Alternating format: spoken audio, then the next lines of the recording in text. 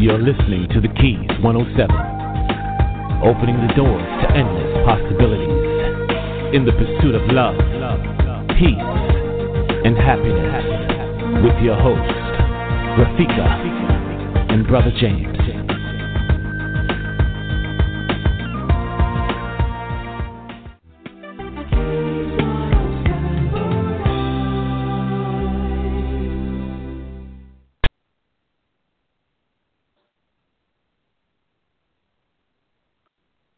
Well, welcome to another Keys 107 production. Tonight we're going to have a fabulous talk with a wonderful, wonderful lady in the theater industry. And I'm Brother James. And I'm Rafika. All right. Now we're together. All yes. Right, Rafika. Okay, so. Well, this lady that we have on. Started.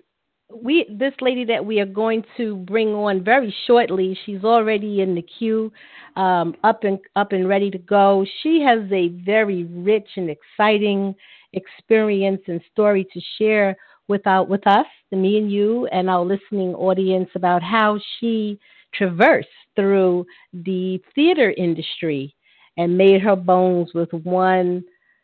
Still talked about production. Nobody loves a black little girl when she becomes a woman. Now, we got some exciting news, and Ina Norris is going to share some very, very exciting, I would say, a news release here on the Keys 107. But as you know, before we get started, we're going to give you a moment to get your pen and paper because you're going to want to take some notes about how you can get involved with the theater industry. Medea Allen, our organic soul chef, is here, and she's ready to do the healthy tip of the day. The Keys 107 and RafikaCS.com present the healthy tip of the day. The healthy tip of the day is to schedule rest periods in your day just as you would for other appointments. Leaving time in your schedule for rest instead of activity is like hitting a reset button for your mind and body. A great way to do this is to take 15 minutes out of your day just to sit and do nothing. Taking time to pause can improve your mood and help you feel more refreshed and focused. Today's healthy tip of the day has been brought to you by wellness expert Medea Allen. I invite you to learn more about me and my services at www.organicsoulchef.com.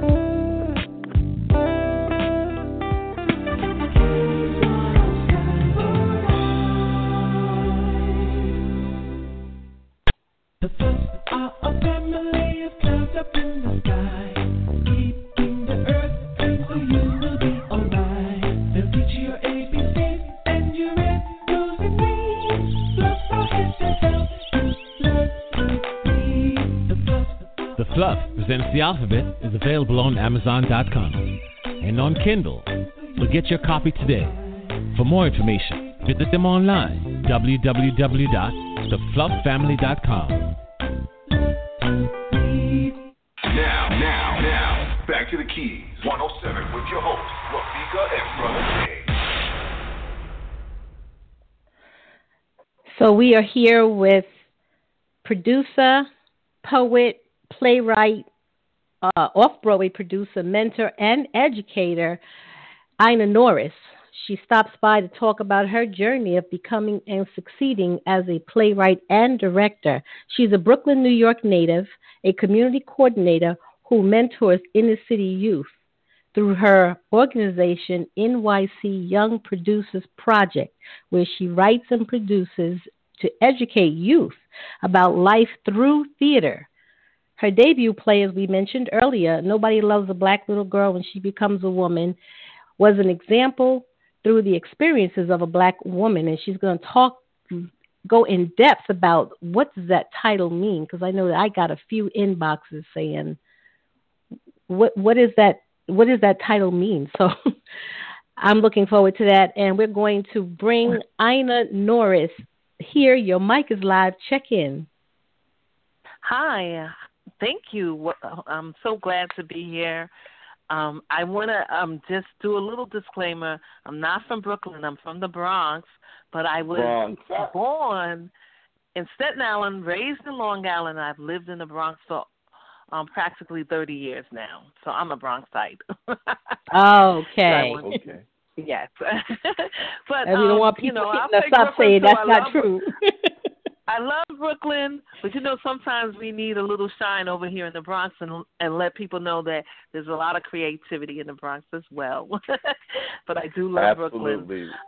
We love the Boogie Down Bronx. We love the Boogie Down Bronx. You make me really excited when you mention that people were trying to actually take the title and, basically give their interpretation of the title.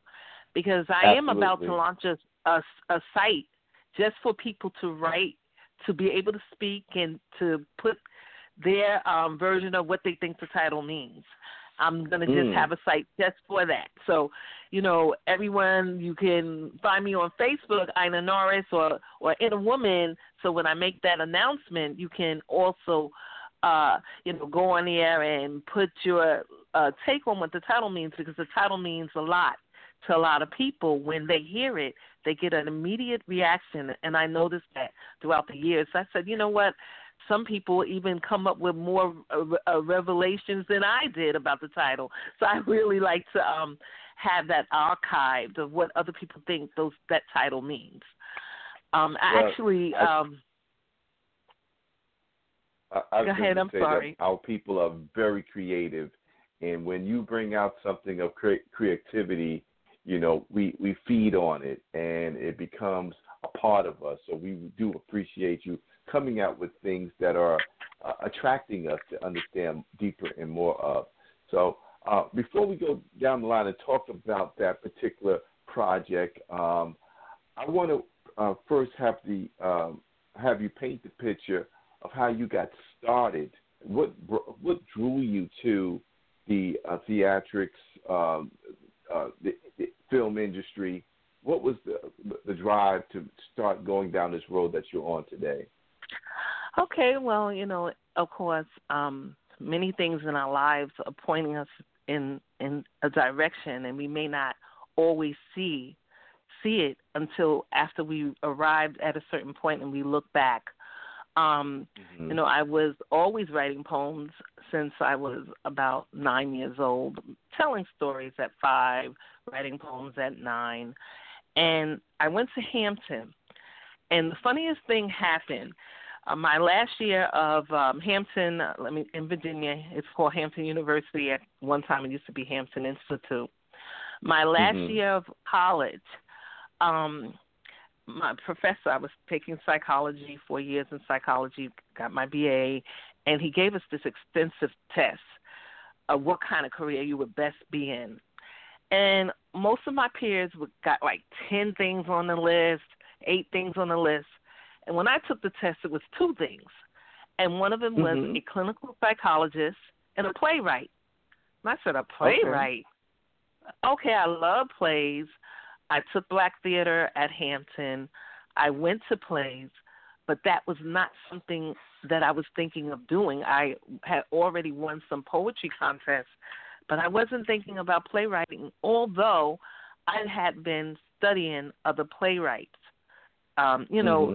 Just James Baldwin's work, and Tasaki Shange had came out with something, and Adrian Kennedy, Funny House of a Negro. I had been beginning to really engage myself in looking at other playwrights, but it still didn't dawn on me that that's what was going to happen. So I went after I graduated, I came to New York because I'm from Virginia, and I was trying to find my way. What do I want to do? I don't want to go back to school right away. I'm not sure if I want to be a clinical psychologist. So I worked for certain agencies dealing with troubled youth. I worked for ACS, which was an agency where you were investigating child abuse and neglect. And then eventually I became a parent. And that's when my call, I want to say like a call for action really took place all the experiences I was having with ACS, with then I worked with NYCHA, New York City Housing Authority. All those experiences needed to be shared because I was doing a lot of writing. But what really, the main thing happened is that I met this wonderful woman who owned a black independent school called the Learning Tree. And every year, they had a really hard time financially. And I would, my son wound up attending there, and I would say, what could I do for this woman? And I didn't really know what I could do, but I knew I had a box full of material. I knew I had work in this box that I had not even shared with everyone how much writing I had, So I called a group of people together, and we went through this box, and they said, oh, this is going to be good. And then I started making this into a play. Nobody loves a black little girl when she becomes a woman. So initially I became a playwright to raise money for a black independent school. Initially, that's how I got started. Now, is that the one in the a part of my life. Is that the one in the Bronx or Queens? The one in the Bronx, the Learning Tree Preparatory School in the Bronx. I know about the one in Queens as well.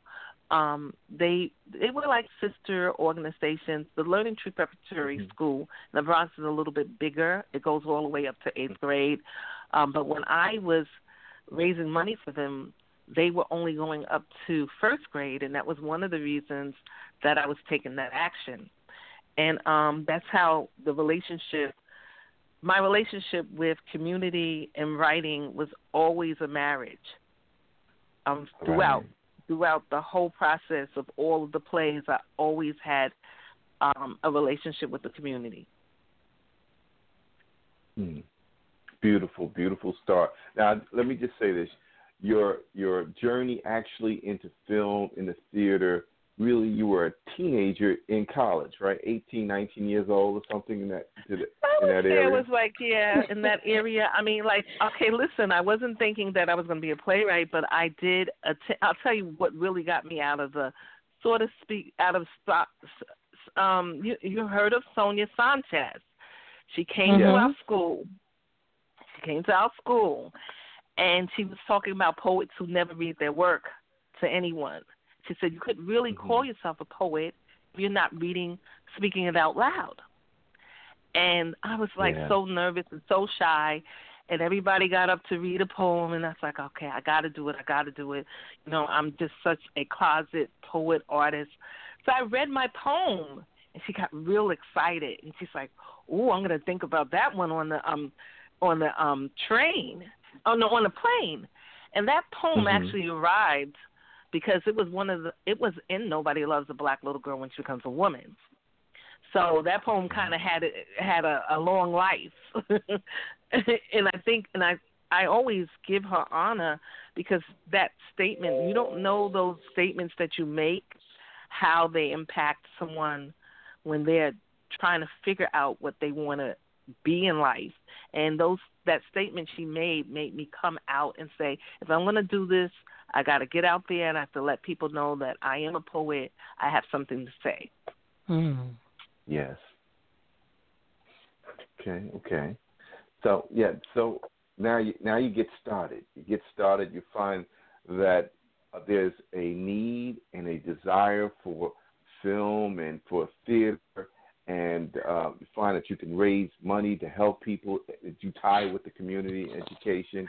But tell us about some of the challenges that you faced as you begin this journey.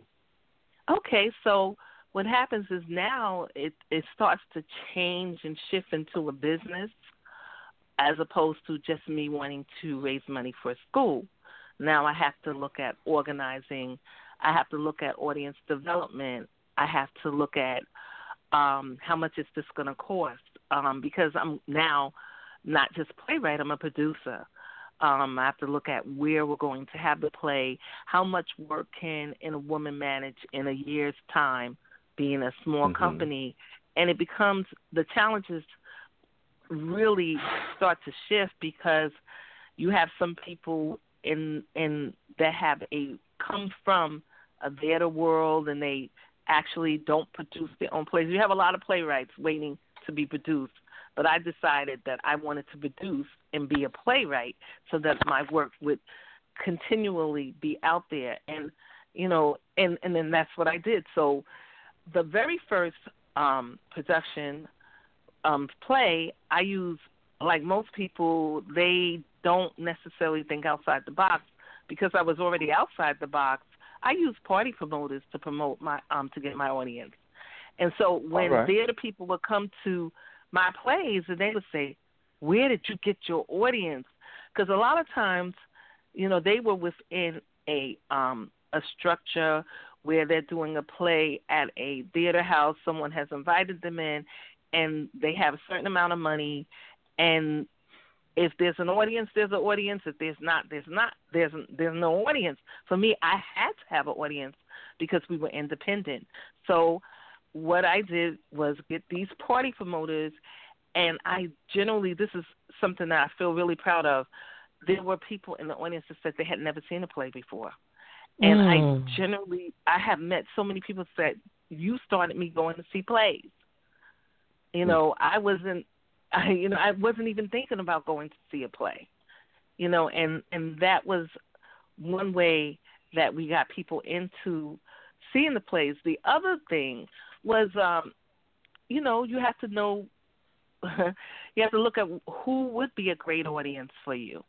You know, when I'm doing Don't Play That Song for Me, that's a very family-orientated play. Everyone can come. Same thing with Nobody Loves. But when I'm doing Turnstile Warrior, I did focus on, I went to, I got probations to bring out, I would say, hundreds of youth to that play. I focused on getting a young audience because the main character was a young man in that play. So, you know, you have to look at advertisement. You have to look at time. How many months does it take for you to promote a play? How many days are you running that play? And planning ahead is so key. You just can't get up and say, I want to do a play, and I'm going to do it in 3 weeks. You know, planning ahead is very, very important. Advertising is important now, of course, social media.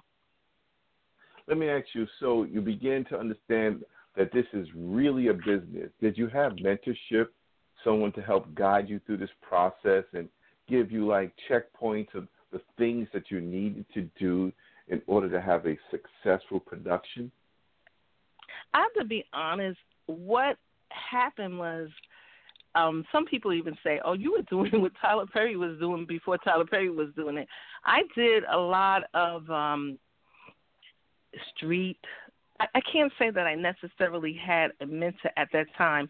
Somewhere in between that, I began to get a mentor or get mentored by just being people reaching out to you. I got advice through Dr. Barbara Ann Tier of the National Black Theater, Tunde Samuels of the National Black Theater. At one point, Danny Simmons, he's an artist, author. He's also a Broadway producer, painter, and people know him as Russell Simmons' brother. He helped a lot when I started feeling like I needed a stronger support. He, right before I did Turnstile, he kind of took me under his wing, let me test out the project at his art gallery before I actually put it out there. He was a big support. But that is one of the areas, like belonging to the Harlem Arts Alliance is a good support team. There was, sometimes I would go to, I was a part of the Dramatists Guild, and they give you support as well. So belonging to certain organizations will help you, but I would advise someone to get a mentor immediately. That would be my advice. And I did not do that, but that would be my advice, and it's not easy to get one. Yes, believe me. understood. It's not an easy thing. But the reason why you get one, most people think is because of business. But no, it's really for support to say keep going, keep going, keep going, because it is not an easy business. It's not, anything in the arts. You could say, oh, this is a lot of work and not a lot of hands until you, get major funding. I've been able to get funding from the New York Foundation for the Arts before, and once in a while I've gotten small sponsorships, but most of the time it's really just fundraising yourself and doing your plays and selling your T-shirts and selling little bags at the play and, doing whatever it takes to make it happen. Right. Now, I think Rafika was telling me that so there are times when you are actually producing and acting in the play. Is that something that you do often, or something you look forward to? Well, early on, I used to act, and successfully, Nobody Loves. I was in that for the whole 8 years that we ran that play. I was in it. I kind of grew up in it. You saw me. I had to play a 12-year-old to a grown woman in that play, and it was a great experience. It gave me some solid acting experience. I do drama coaching now because of that experience. But I was in Ancient Mama Crying on the Pancake Boxcar, but that was by accident because of someone not being able to fulfill their role, and I stepped in. Generally speaking, I don't really act. I don't act as much as I did. I've been asked recently to be a lead in a film that I'm considering, but I rather coach, direct, and write and produce. The acting and trying to do that at the same time is strenuous. It's very strenuous. Some people don't mind it, but for me, I prefer, if I'm going to direct, I just, directed a short film. I could have played the role, but I decided not to do it. It's just strenuous. I like to focus on the creativity and kind of being meticulous about making sure that the art is, projecting what you want it to project. And when you're in the picture, you can't sometimes see the picture. Right. That is very true. That is very true. So, okay. So I'm thinking that at this point, we need to talk about what was your breakthrough? When did you get it? Like, when did it dawn on you that you knew this is what I was born to do? What was your aha moment? I think during the roughest times, there was a time when I had partners, and they began to, have to make a choice between career and the arts, and I had that, still working, and am I going to focus on being a commissioner? Or am I going to do this playwright thing and this filmmaking thing? And at some point, when there is nothing that can stop you from doing it, where it's just you have become almost one with what you do, that you cannot stop it, because you would actually be like cutting off your arm, and it became bigger than me, because even the times that I stopped, people would call me, I thought I was stopping, they would call me and, get me right back in line with it. So I think that the breakthrough, it was probably always there, but to really be honest with you, sometimes being an artist, you can really struggle and still maintain and still put out work and still get, audition actors and not know, taking risks, still taking risks, made me know this is what I'm going to be doing for the rest of my life. Okay. So was it a feeling? Because we all go through that. So I mean, was it a feeling? Was it a person? I know you mentioned Danny Simmons. Was that it? Danny Glover? Danny Simmons. I mentioned Danny Simmons, but no, it really wasn't a person. I just think that, there's always something churning in my stomach that tells me that, in the Bible it says, to use all your talents and you're going to be blessed. And I feel like I have been blessed because I did not deny what God wanted me to do. And then when I really thought about it, like I said, you could look back and you could think about you were doing it all along. I was telling those stories when I was 5 years old, and, I was so real with these stories, and I didn't know that all those characters were really going to be plays. Like, you were doing it all along. And then I'll tell you one thing that really did impress me, and this is a very quick story. I had went to Bedford, what is it? Bedford, it's a correctional facility. Bedford Hills Correctional Facility. And I won't forget this. This is something that's imprinted in my mind, that if you want to call it a breakthrough, it could be. We did Nobody Loves a Black Little Girl When She Becomes a Woman at Bedford Hills Correctional Facility. And at the end of performing, one of the 8 inmates, all the inmates were able to come, but there was one who couldn't because they had misbehaved or whatever.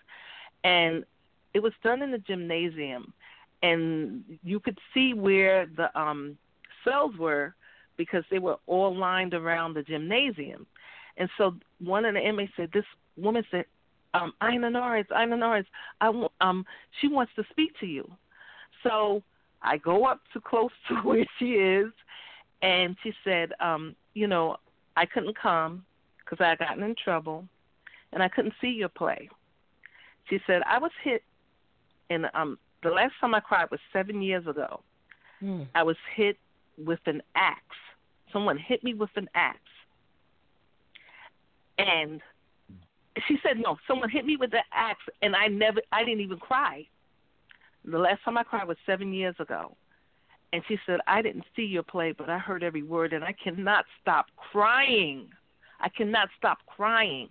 And that meant so much to me because it's just the power of the word, Yes. Here's a woman who hasn't cried in 7 years, had been hit with an axe and didn't cry, and she heard my words. She didn't even see it. So that was impacting. We went to Greenhaven. Greenhaven is one of the worst prisons in New York State. I thought it was Sing Sing, but I found out from the inmates that no, it's Greenhaven. And we went there to an all-male audience, all men who's locked up. I'm saying this is going to be, oh, my goodness, this is Nobody Loves a Black Little Girl When She Becomes a Woman. The title alone, what's going to happen? What's going to happen with this story of this woman?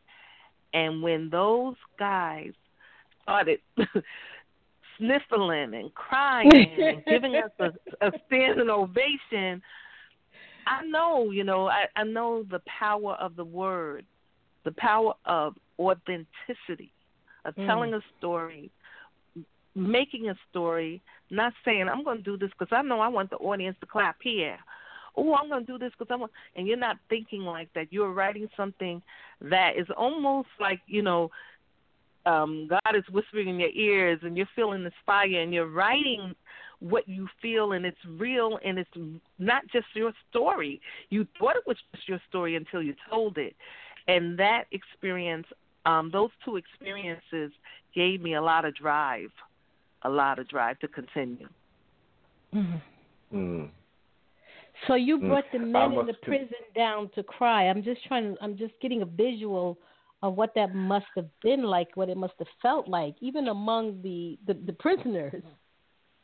They were in. It was an amazing day. It was an amazing day. The brother who was able to get us in, I don't know, if this is folklore or if this is really true, but the powers that be was so shocked by the reception, they were almost afraid of it because somehow of the empowerment part of the play scared them. I don't know why. Like, just because it's about learning to love yourself.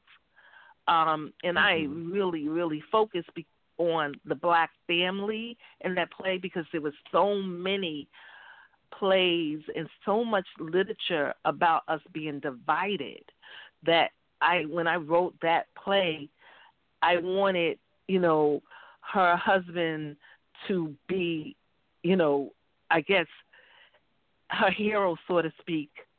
Even though she was trying to find herself, it wasn't the typical Black male story that we had been seeing in plays during that particular time. And so they were probably, just feeling a certain way, but I'm telling you, the audience responded in such a way. I mean, it was just a wonderful feeling. It was a wonderful feeling.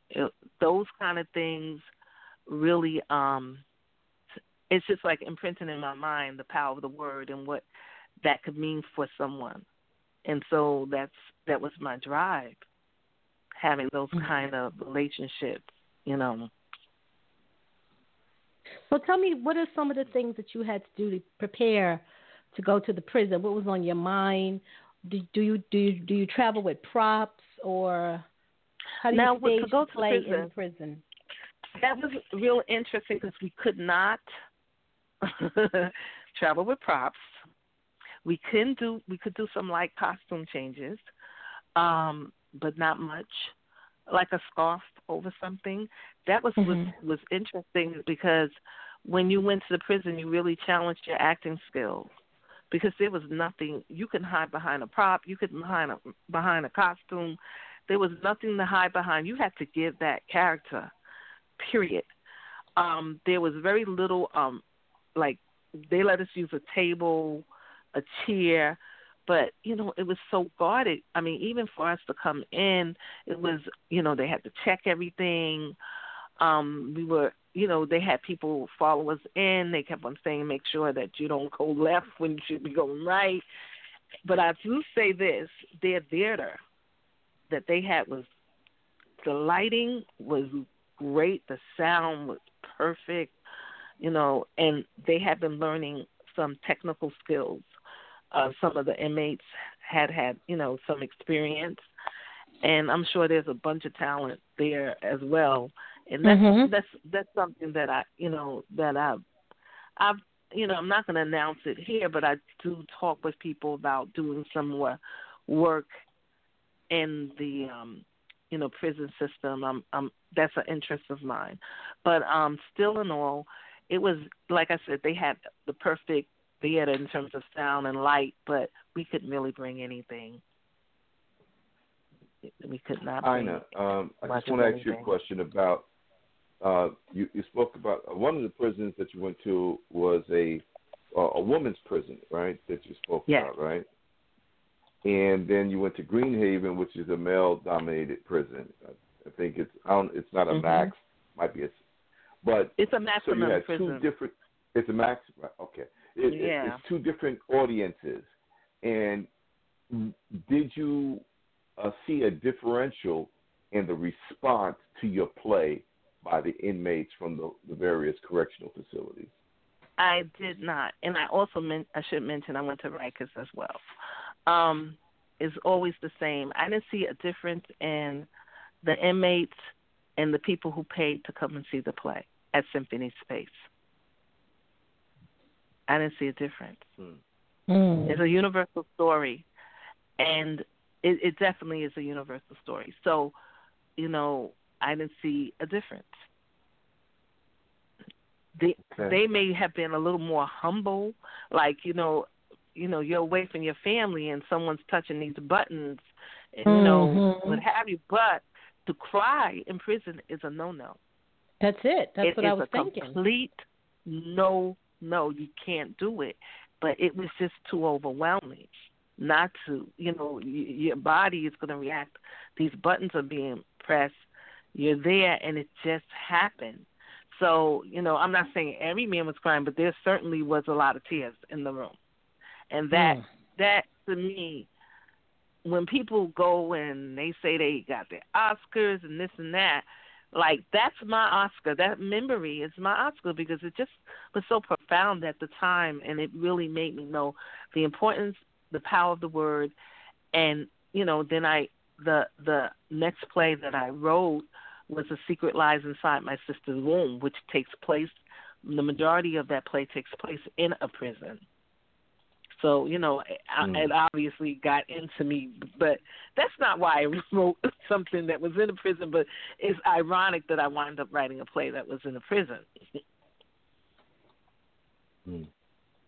Well, that just goes to show you, if you follow your passion, you just don't know what roads it's going to lead to. So you knew you had already had the play. You've already got some rhythm and some movement with the play. Now you're being requested to take this play to the prison. How did that request come about? You know, I know there was this one man who wrote me a letter. I don't know how he got, I don't even remember. I truly can't tell you how this man got any information about me, but he was starting a literacy program in the prison. He was an inmate himself. Now, some people would not have responded to that letter. Really, honestly, how could somebody That's know? True. You know, whatever. But, you know, I don't operate with fear. I operate with faith. And so, therefore, imagine if I did not respond to that letter, what I would have missed. Right. What I would have missed. And thank God I did. Ironically, the man is no longer in prison, and I just found that out this year.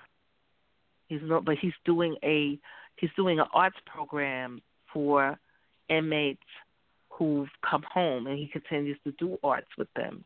I haven't contacted him or anything, but I did find out. I was just curious, like, whatever happened to that man who got us to be at the prison and found out that he's home and he is doing arts. So I don't know, you know, these experiences, they're all connected. How we feed each other, you know, light, and we feed each other power, and we feed each other hope.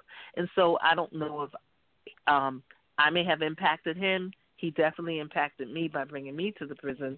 To know that he's still doing it is a great thing. Well, we're going to go to a very brief commercial break. When we come back, we're going to pick up where we left off and sort of move forward a bit. Stay tuned. The Keys 107. We'll be right back. The first are a family of clouds up in the sky, keeping the earth, and so you will be alright. They'll teach you your ABCs and your red, rose, and green. Fluff our heads and help us learn to read. The Fluff Presents the Alphabet is available on Amazon.com and on Kindle. So get your copy today. For more information, visit them online, www.theflufffamily.com.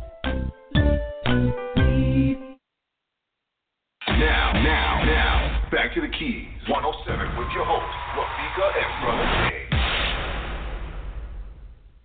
Well, we're back with playwright, producer, poet, all around happening woman, Miss Ina Norris, here on the Keys 107. We are very happy to have her here as our very special guest celebrating Women's History Month. And we'd like to thank all of our callers who have called in, and those of you who have inboxed us welcoming Ina to the show. And those of you that may have some questions, feel free to inbox us in Facebook if you are too shy to call in and talk directly to her.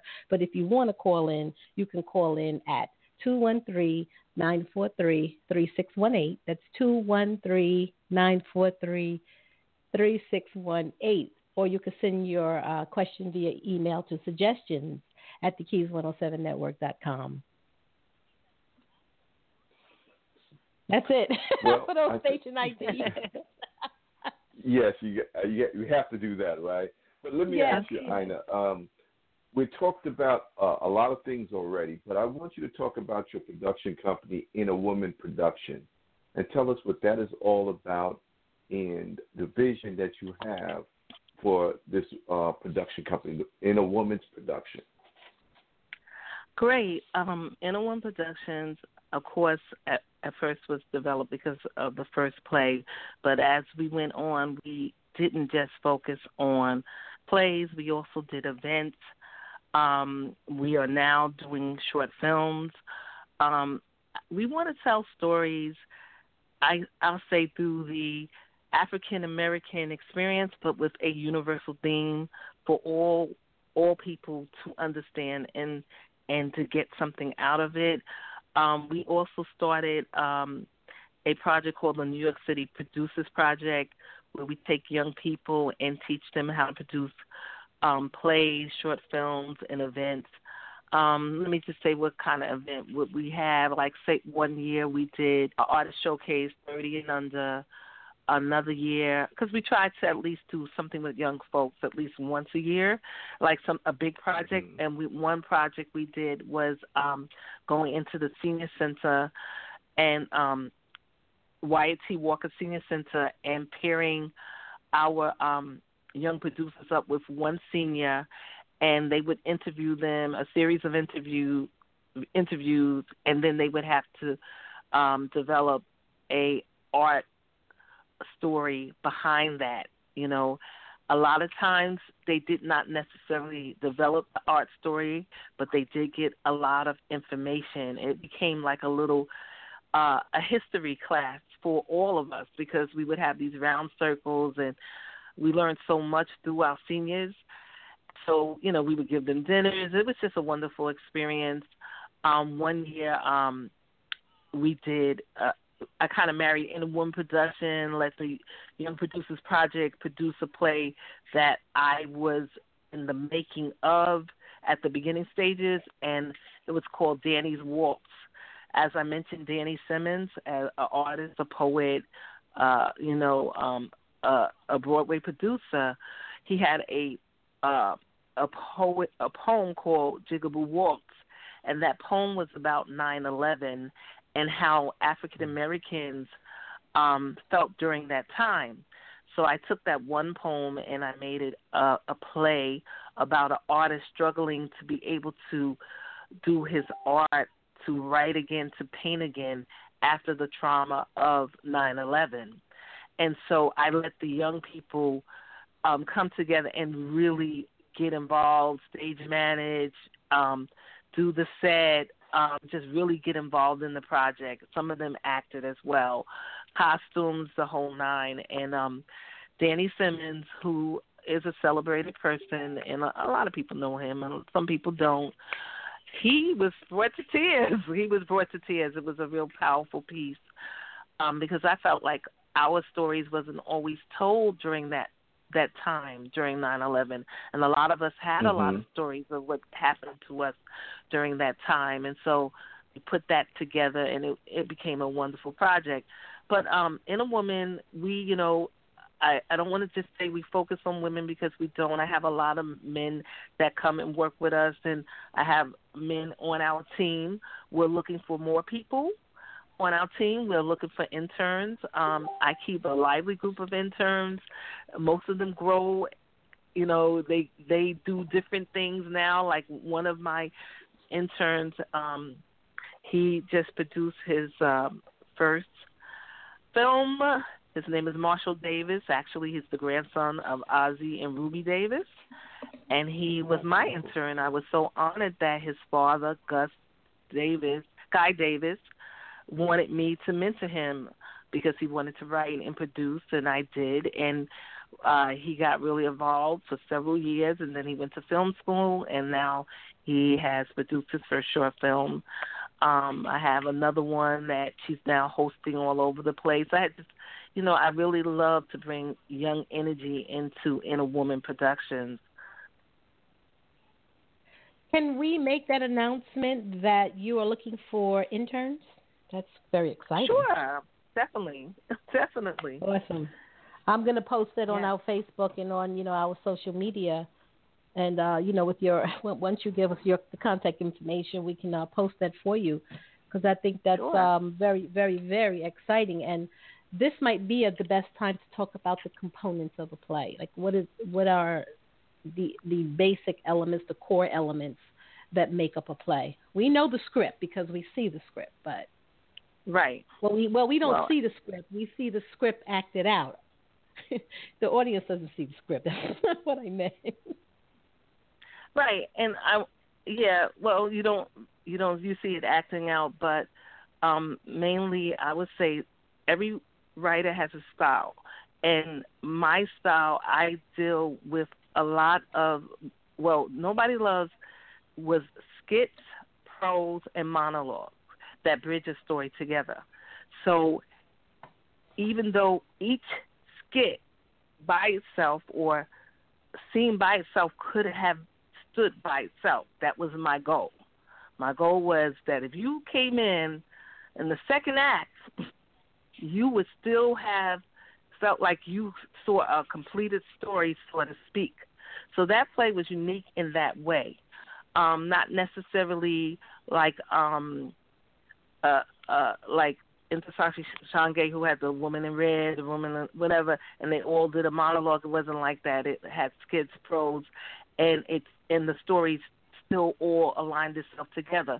Because in Nobody Loves, the goal was to see how compared that young girl's life to that the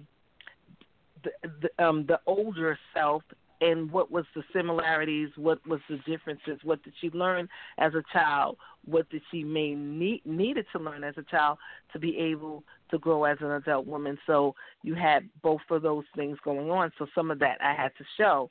But mainly characters is really important, really understanding your character, knowing who that character is. If that character was to walk off the page and do something else in life, you should be able to see that character so clearly as a writer. Not just, it's like you may have written so much about that character that does not make the play.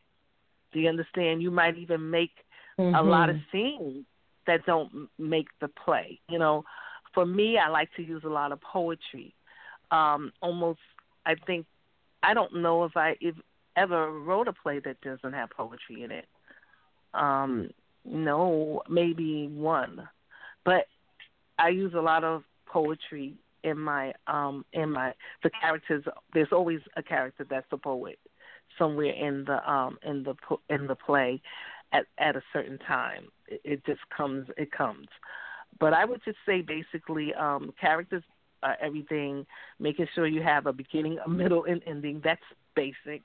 Where's your beginning? Where's your middle? Where's your ending? Where's the arc? Well, they use the arc in film mainly, meaning like you're going somewhere, there's a crisis, and then how does that crisis, how is it resolved? What does the hero of the story want? What does the characters want? What does each character want? Do you know that answer? That's really important when you are writing a play or a film, knowing what each character wants.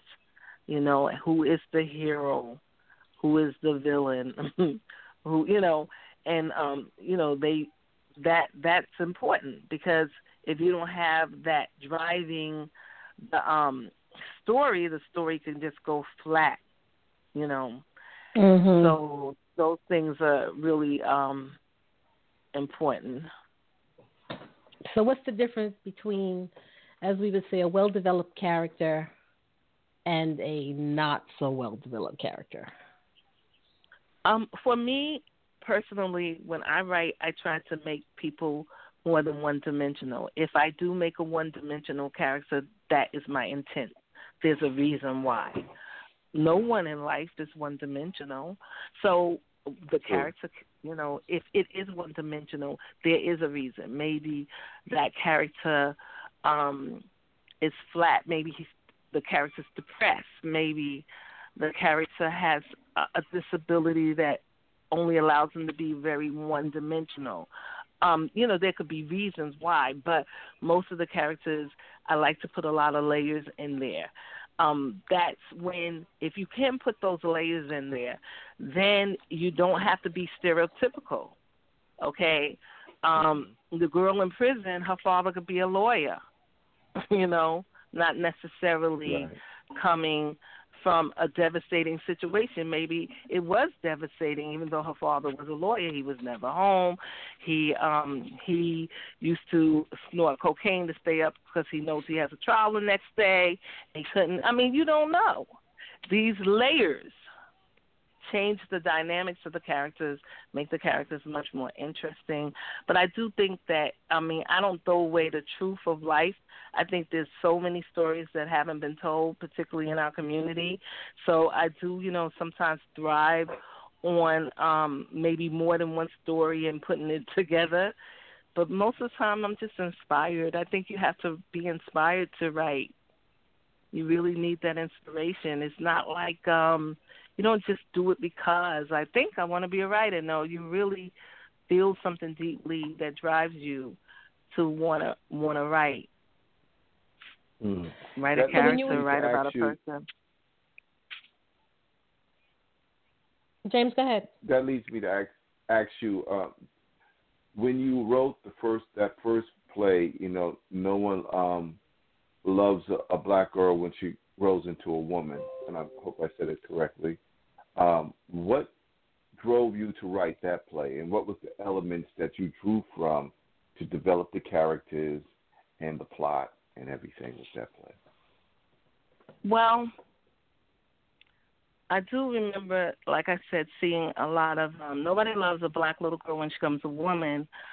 I think that I did see a lot of plays where I felt that they wasn't completing the story, and they were taking an element of a black woman as if in life she just came out of nowhere and that she didn't have a backstory.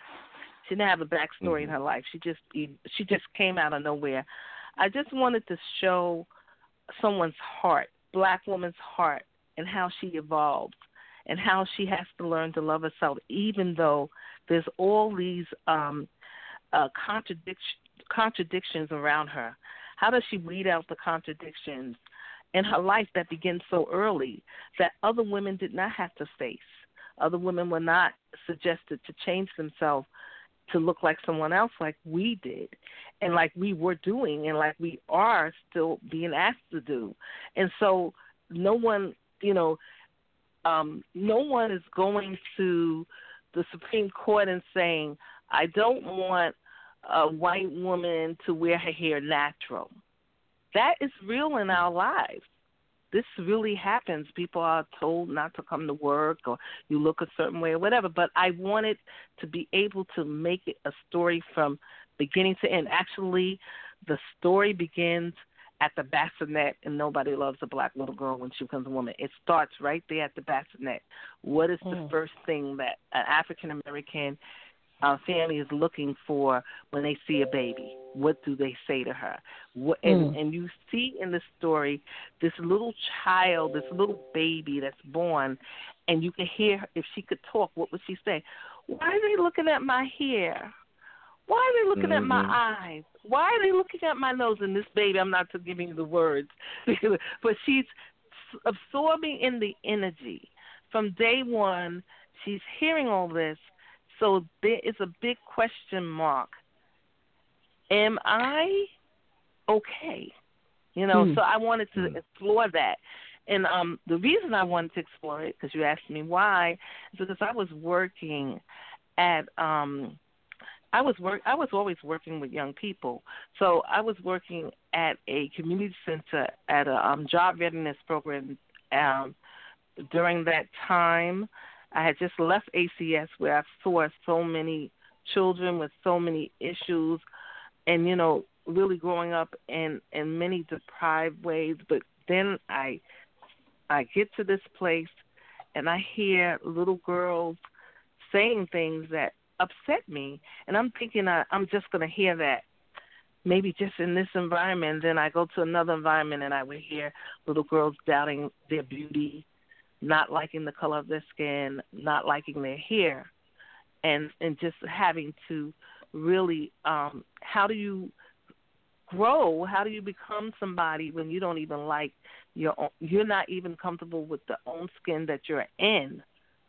And there's so much more to you, and there's so much more to do, and that's the beginning.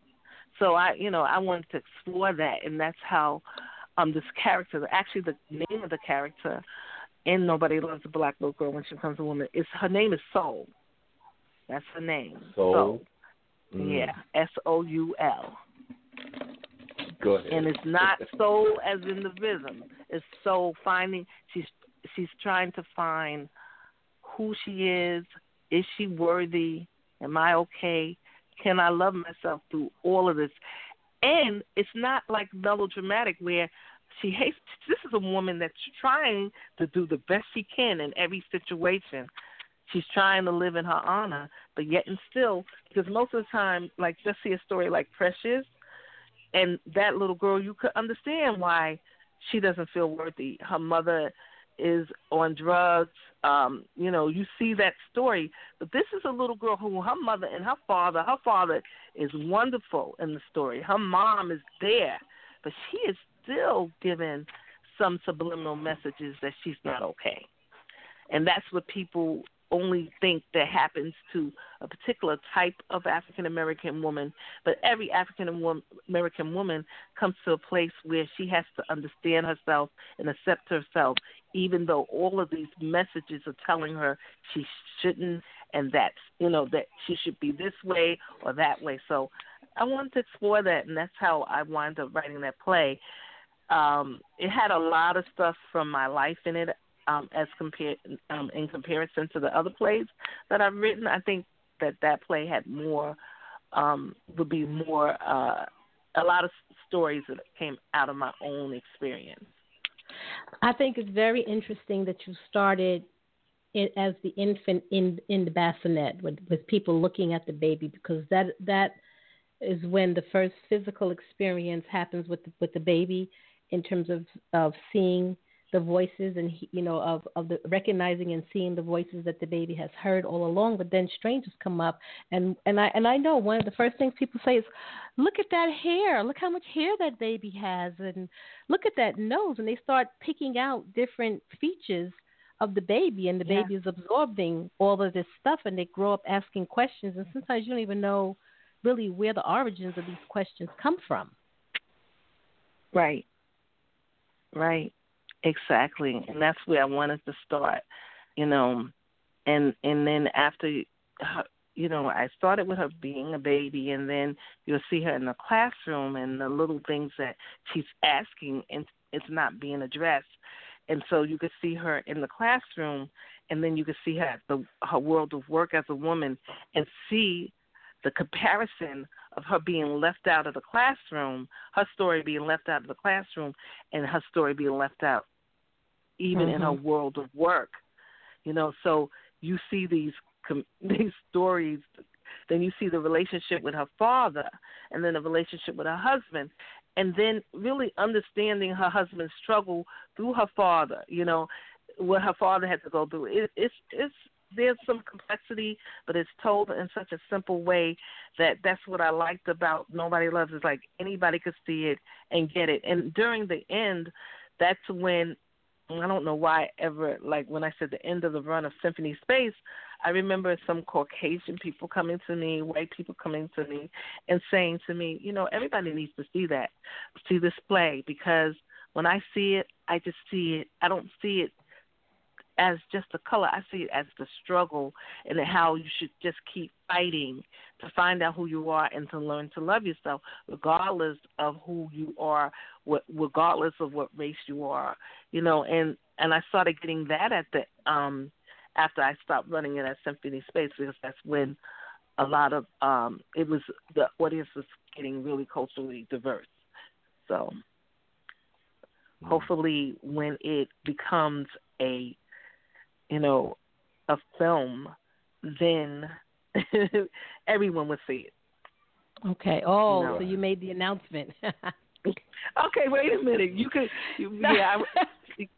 But it was just like there on my tongue. Yeah, it was there. It's okay. Let's talk about that. When did you begin massaging that idea of making this play into a film? Well, it was in the back of my mind some time ago, but I a couple of years ago, a friend of mine, she was going to Hollywood, and she wanted to bring. She's like, she used to work on the promoters team for Nobody Loves. She was part of the promotions. And she's like, I have a film that I'm bringing out to Hollywood, and I really want to bring Nobody Loves because I really think you should make it a film. And I was like, well, funny you should say that because I have started writing it as a film. So she took it. She let Shirley Ralph look at it. She loved it. She loved the play because she saw the play on DVD. She's like, definitely make it a film. And then I started writing it and sending it to people who had already produced films and get their opinion because I wanted to make sure that I can make that transformation from a play to a film. This is my first time writing a film, 120 pages. It's so different than writing a play. There's a lot of education that had to go along with writing a film that I had to educate myself to be able to even write it in a film. So, okay, that was the first breath of air, okay, people are validating this should be a film. This was a wonderful play. Let's, do that. And so I kind of slowed down on producing plays just to focus on writing 2 films, which I wrote. Nobody Loves a Black Little Girl When She Comes a Woman as a film, and Until the Last Eagle Flies. And then I began to do the shopping. And the shopping is rigorous. Anyone would tell you when you see something like Moonlight or you see some of these films, some of the times it takes 10 years. I know Birth of the Nation, it took 10 years to get it done. It takes a lot of work to get the financing. I do have 2 finances in the cuff waiting for more money to come in. So, any producers or any investors who want to be aligned with this, if you're listening, we'll listen to you because we're working on that part of it. But I did get it reviewed, and people think it's going to be just as successful, if not more, because now we have, a universe. I mean, we can do this in Africa and Europe and Australia, everywhere, and put this film. And I know just like the gut, how I felt about it when I did it as a play, there was just something telling me that there's something very, very special about this piece, and I'm feeling that same way, and everyone that reads it is telling me the same thing. So, yes, we are going to do it as a film. We are looking for attachments. We're looking for true EPs, which is executive producers, and we have some people in line already, and, I don't want to throw out names because I don't give them, they didn't give me the permission to throw their names out, but some wonderful, special people involved in making this project work. And so, yeah, this is a big one because I do want a tier 1 project, which means that it has to at least, be in the millions. And so, therefore, it takes a lot of patience. I have definitely sat down with more millionaires than I ever thought I would in my life. I am so thankful and grateful to a gentleman by the name of Ronaldo Snipes, who is a former heavyweight boxer, who sets up a lot of meetings for me. I am grateful and thankful to a man who his name is David Baldwin. He is he works for Stars. He is the executive director of programming, and he definitely gives me a lot of support, at least in terms of information and, just support, just being there is a great thing. And this is a very hard business to be in because you really actually literally need somebody to walk you through the door if you want a competitive project. So in the meantime, I still do my short films, because I am determined to do this film the right way so the most people can see it. I am so proud of the guy who did Get Out. Look at him. Never expected to do that film. He spent $4.5 million, and he has now made $111 million, right? But there's this saying that black films don't make money. Moonlight, they spent $1.5 million, and a couple of weeks ago they were at $23 million. Okay, and we can go on and on. There are so many stories like that. So the idea that I don't want to invest in black film is there's just too many stories, because there is a what you call, I would say, a cookie cutter. If you follow that pattern, you should be able to have a successful film, and that is, that's what makes a film lucrative. So I'm promoting that, not just for me, but for whoever's trying to get a film out there. So where do you find the cookie cutter format? Is that archived somewhere in the cloud? Do you just know it? It's a lot of research. There's certain people that if they back your film, they have a meter as to how much money they would bring in. The type of film that you have when you drop the film, of course, your EPs, your executive producers, sometimes it is just a sensation. Now, for me, I feel like Nobody Loves was a sensation. Like, there were people who I would meet, and they say, this is my 11th time seeing your play. I have already did the focus group because I did it as a play. And I already know people come over and over and over again to see it. So, that's what I'm saying. There are different, and also with film, I would say mentorship is important, and definitely advisement. Film is harder to get through, to me, in my experience, than doing a play, because, it takes a lot of money, cameras, people like on a set. For a film, you probably have 300 people working on a film. So it's great. There's tax credits that you can get to help you support the film. Some places the tax credit is 30%. That means you get 30% back on the certain amount of money you spend in that state. There's some states that is 25%. There's some places in the world outside of the United States that's 40-45%. So the investors getting their money right off they know that they're at least going to get 45% back. And then there's other ways, once the film does a theatrical release, then it can go into something like Netflix, Amazon, or whatever.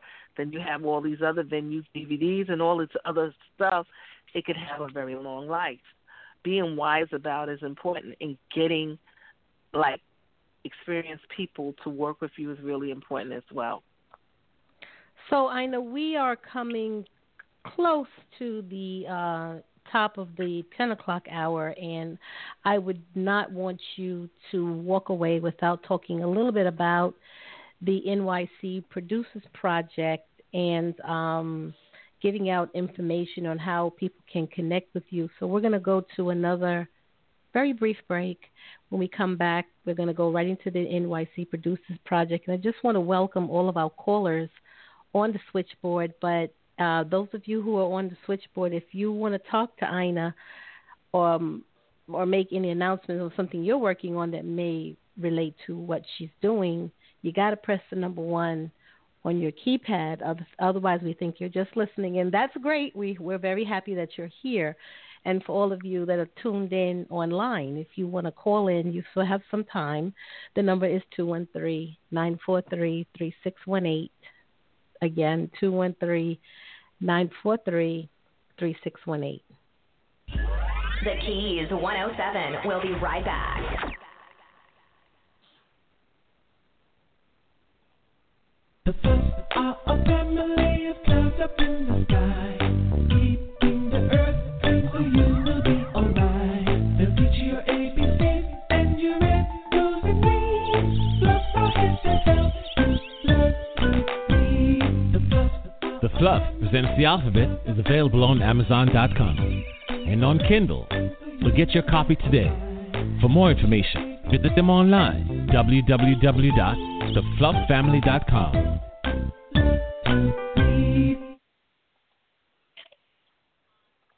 Now, back to the Keys 107 with your hosts, Rafika and Brother K. We're here with director, playwright, poet, producer, educator, Ina Norris, who has been talking about the backstage, telling us the behind-the-scenes skinny on what it takes to write a play, what it takes to direct the play, and where she's taking her noted production, Nobody Loves a Little Black Girl, when she becomes a woman. And she shared some very intimate background on how that play got started and shared some very exciting news on where it's going. And she said it's getting ready to go to film. And before we go any further, Ina, we do have a caller. James, is that caller ready? Yes. This Miss Flora Gilliard, your mic is live. Check in, please. Hey, can you hear me? Oh, yes, we Absolutely. can. Welcome to the Keys 107. Thank you so much. Hey, Flora. Oh, my God. God bless you, girl. Woo, this is really great. I was listening in and hearing all this great stuff, and I just want to say congratulations to you. Oh, God. We go all the way back. And Ina did her first piece, Nobody Loves a Black Little Girl. I was trying to go on stage and to act for my first time in my whole life, and Ina gave me the opportunity to be part of her plays. And only thing I can remember, Ina, meeting you guys down on 115th Street in Harlem in the project, in the community room, and it was my first time ever acting. I think Antoinette, are you familiar with Antoinette from Atlanta? Yes. Yeah, she told me to come for this audition, and I remember going to this audition on 115th Street, and I was just trying to act. I didn't know what I was really doing, and I remember going there, and I think it was Pamela Lee and you and Juliet Smith. Y'all was at the desk, and I came in the room, and y'all gave me the script from Nobody Loves a Black Little Girl, and y'all said go outside and come back. And I remember coming in front of you guys trying to act those parts out, and after I did that, I now got parts. I played in almost every character in that play. I played Auntie Marie, a character I played. I played the little girl. I played Snatchback Curl. I played almost like 6 different characters. It was my first time ever on stage. And I am just so proud, and I am just so overwhelmed right now just to hear how far we have gotten when you were talking about going to prison. All that I got a flashback from all that, because those were the times where I thought that acting was not something to say that, oh, I'm a great actor. It was about getting the message out to the people who really needed it. And I could we go back to Rikers Island and being in front of those women, and I remember them crying and them coming up to us and saying that they were experiencing the same thing that they were feeling. So I'm just overwhelmed, and I am so proud to hear. Ina, you know you my girl forever, and I just thank you for giving me the opportunity to be on your stage and be in all your plays. Oh, my God. Right. I mean, beautiful. It's incredible. I am overwhelmed right now.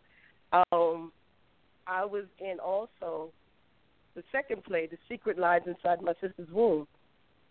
I played the correction officer. The other day we were just talking about that. I was talking to someone about that play and how I played the correction officer, and I also played the social worker. All of your plays was always something that was real, that's something that I could identify with. So it was easy for me to act it out.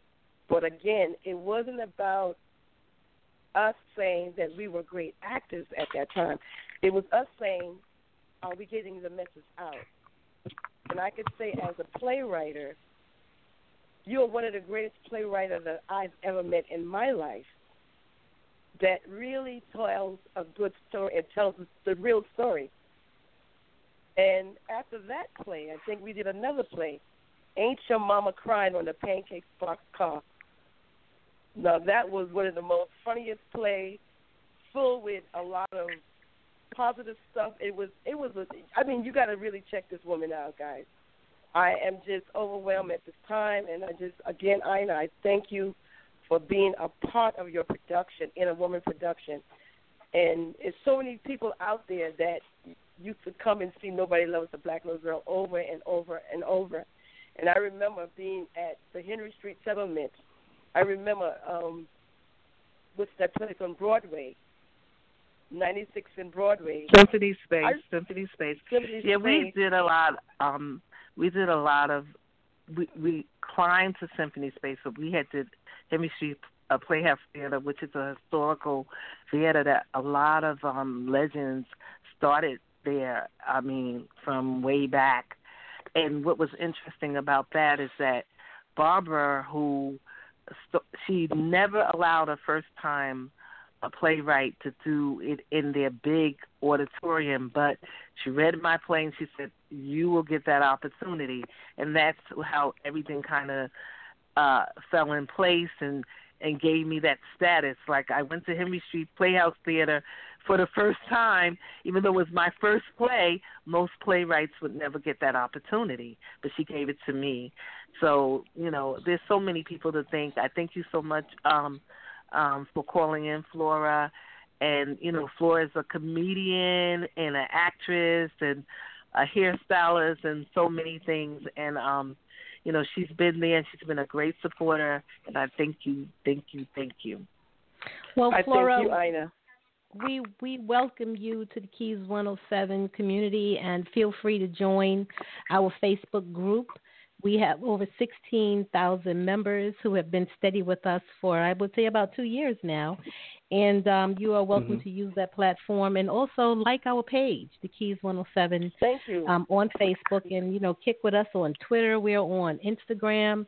We're doing Majesto. We're just having a ball here promoting these shows and bringing information to people that could help them or motivate them move to the next level. Because I know there are a lot of people in our community who are thinking about becoming a playwright or becoming a stage actor rather than just a film actor, and need some guidance. And you brought up the most important point that many of our experts have said in different areas of outreach. They all say, right, James? Get a mentor. Not just any mentor, but and it has to be somebody who is successful, and it has to be a mutual agreement and commitment. And I want to say this. I have been mentors to a lot of people, but I want to say this. Even now, I still say, and it's something Maya Angelou said, you need a mentor of every age. You've never been that age before. Every day is new. Even as you get older, you still need mentors. And that is why I still reach out to people and ask them to mentor me, because it never really stops. And that's the one thing that I wish I had did early on. But I also wanted to talk about New York City Young Producers Project real quick, was that we are going to be having a meeting the first Saturday in April. So if you have any young people that you want to come down, they're interested in theater, they're interested in film, and they're interested in acting, because that we put the acting classes in there as well. So I just feel like a lot of times young people will get involved with New York Producers Project because they wanted to act, and so I always give them that acting experience. And then they can branch out into the other things that they need to learn about producing and the stuff that happens not in front of the camera or on stage, but outside of that. But they can become my friend, Ina Norris, or they can like New York City Young Producers Project's page, or like Any Woman Productions page. And if you like any of those, you're going to get the information about the plays that I do, the auditions that I have, when I'm going to show the film First Fruit, which we didn't get to talk about, First Fruit. and anything that I'm doing is going to be on one of those three pages. Now, our website is in construction right now, so that's why I'm not mentioning that, but they can still, I'm very, very interactive with my page. So if you go on Ina Norris and you friend me, I will friend you back. If you go on Inner Woman, I need more likes for Inner Woman, so I'm going to say that straight up, and New York City Young Producers as well, because I got so engaged in my Ina Norris page, sometimes people don't go over to that, but that's where most of the information is going to be. If you want to learn about film making, I put a lot of information on those pages. Auditions, I put on those pages. But if you want to be a part of us, you can call. I'm just saying young people, but anybody who would like some kind of advice, any kind of. That's what I was getting ready to ask you. You can. Is that filmed? I mean, is theater a place where, like in the music business, there's an age that people say you just sort of like, outgrown your ability to become a new artist. But is that the same thing with theater? Okay, I want to just say this, and this is so true of theater and film. You're going to always need a grandma. You're going to always need a grandpa. You're going to always need – there is no character that you can't be. So you can't age out of it, because sometimes you get in a situation where the stars that have been out there or actors who have been out there, they don't want to play the grandma anymore. So now you're starting to act at 40 or 50 years old. You're willing to play that character. They may not want – they're trying to hold on to their youth and playing the star or the leading role or the love attraction. I would play the grandma, and even getting a agent or a manager at 70 or 80 is not a problem. You can still be out there. I know. I was assistant director of Walter Jones' play, Clarence and Me, and this man gets so much work. And Walter is like in his 70s. He gets a lot of work. He's always working because they're always looking for that kind of character with a little gray, a nice, spry elderly man. And he plays it like he's wonderful at it. So there's no, I don't believe in don't let your age be a barrier. For writing, the older you get, the more respected you are. That's one profession I know. The older you get, the more respected you are, because you have more stories to tell, you have more knowledge, and you get wiser. I was also told in class, Frank Severa's workshop, that you're not really a writer until you're over 40. How, that's what they would say. They were just saying that you have more solid experience. And it's not really true. Everybody could be a writer, because I believe everybody is a writer. Some people don't do it as a profession, but I believe that everybody should be writing something, So, no, I wouldn't use age as a barrier. Recently, my son started acting, and his manager, she couldn't find a 17-year-old black male. Oh, my goodness. And, he's been getting so many auditions. So don't think you're not the one. You may just be the one.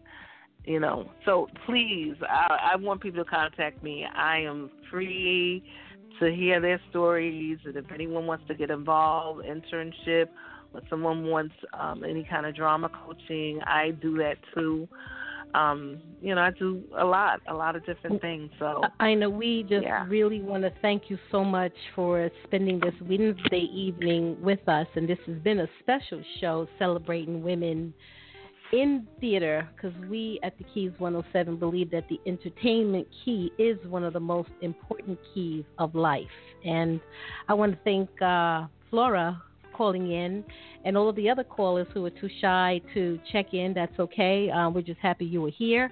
And you can listen to all of our shows. They're all archived on iTunes at the Keys 107. You can listen to the archives on blogtalkradio.com/thekeys107. You can go to our website, www.thekeys107network.com, and catch up with me and my co-host, Brother James, and find out what is going on in the background of the Keys 107 when we are not on the air. I am your co-host, Rafika. Oh, and if you want to send us some show suggestions, send us an email at suggestions@TheKeys107network.com. Next week, tomorrow, the 16th, is the third Thursday of the month, and we have our financial show with our expert business consultant and financial advisor, Haru Niket. He's going to be talking about top 10 businesses for women in 2017. We're looking forward to that. Coming up on the 23rd, we have a very powerful show, Mothers of Children Incarcerated, with Mona Lisa Johnson. And following Mona Lisa, we have a motivational show with Dr. Stacy N.C. Grant talking to all of us, in particular women, on how to get your balance back. Ha! Hot shows for you. We got to go because it's that time. Well, again, we thank you so much, Ina Norris, for coming on the Keys 107. You're a part of our family. May God bless you to be successful in all your endeavors. Until the next time, this is Brother James, the Keys 107. It's been a pleasure. Love, peace, and happiness. Oh, and it would not be right if we close without letting people know who is that kick butt, you know what I was going to say, that kick butt jazz musician you're listening to. That is Ernie J. Smith, South Africa's pride and joy. He is playing Odette's song, and we'd like to thank Ernie for just letting us use that piece because we love it. Good night.